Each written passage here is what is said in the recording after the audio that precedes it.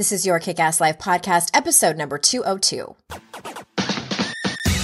And here's your host, the girl who serves it up straight with a side of crazy, Andrea Owen. Ass Kickers, welcome to another episode of the podcast. These are coming out in rapid succession, aren't they? If you are just joining us, I'm doing something new for February. The Daily Diaries is what I'm calling it. I'm giving you a sort of sneak peek behind the curtain of a few things. Right now, this week, we're talking about my book launch and not just what happened from like a logistics and like practical standpoint, but from an emotional standpoint. And we are talking about upper limit stuff. I am just so excited to be able to share it with you. I think I'm the most excited because I've been planning it for so long. I've just been chomping at the bit to get it all out.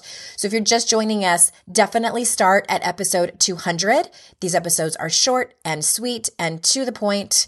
There is a method to the madness. So it is kind of important to go in order for these.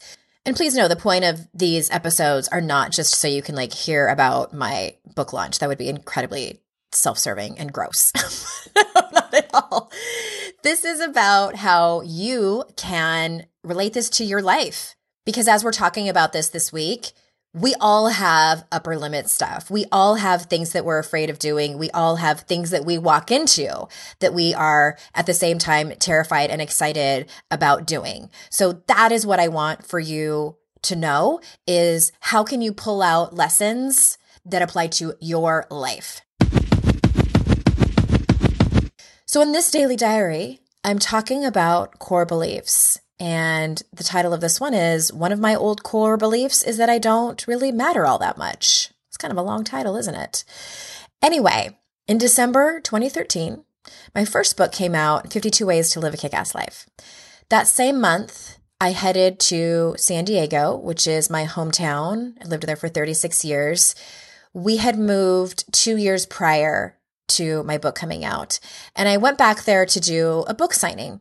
It was the only book event I did, unless you count the coffee shop book event that I had in the city that we were living in at the time, where I only invited 4 people. I'm not exaggerating. I invited 4 people, and thank God they all came. The thing is I know a lot of people in San Diego. You know, I was there my whole life. Most of my family is there. The majority of my family's there.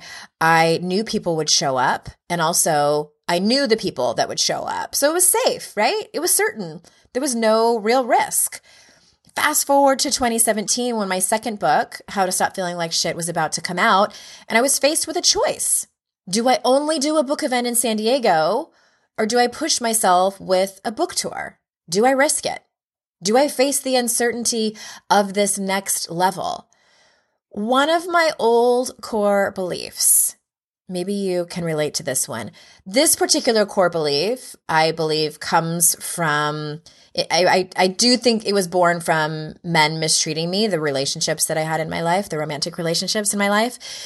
That core belief is that I don't really matter all that much.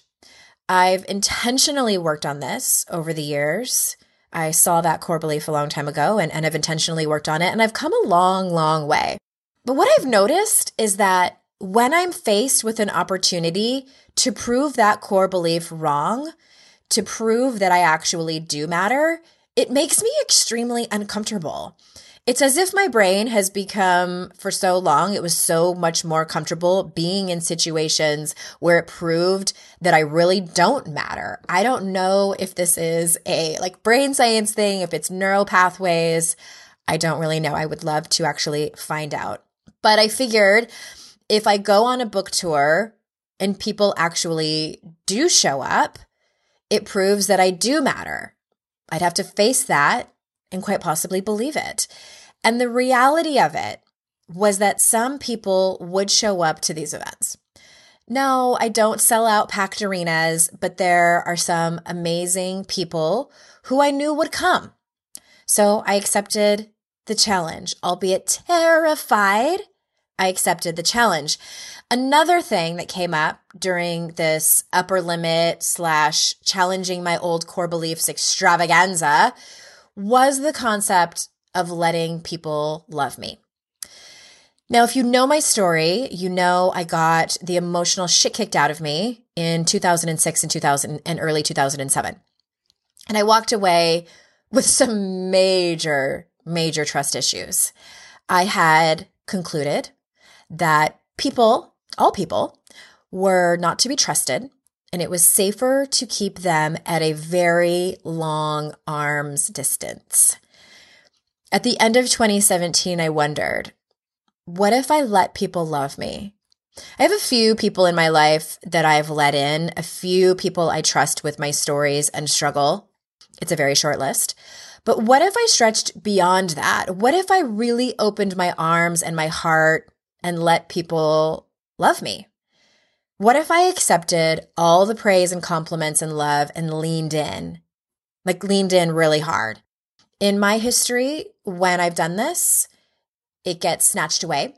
So my brain says, no, don't do it.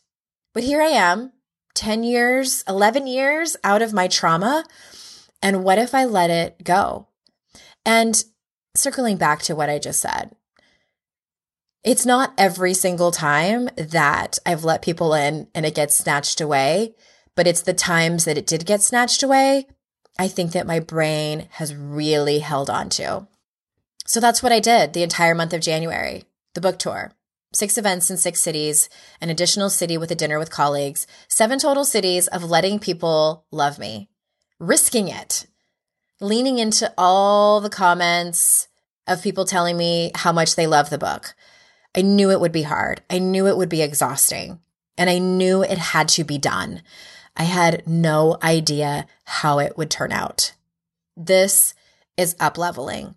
This is doing the work. This is walking my talk and loving myself and carrying courage and confidence, and at the same time being scared and uncertain. Stick around for Friday's episode where this all comes together. There will be an assignment for you. Also, if you are in my How to Stop Feeling Like Shit book club, you know who you are. There's a special exclusive offer arriving in your inbox on Thursday, February 8th. All right, ass kickers, thanks for being here. And until next time, I'll see you out in cyberspace. Bye-bye.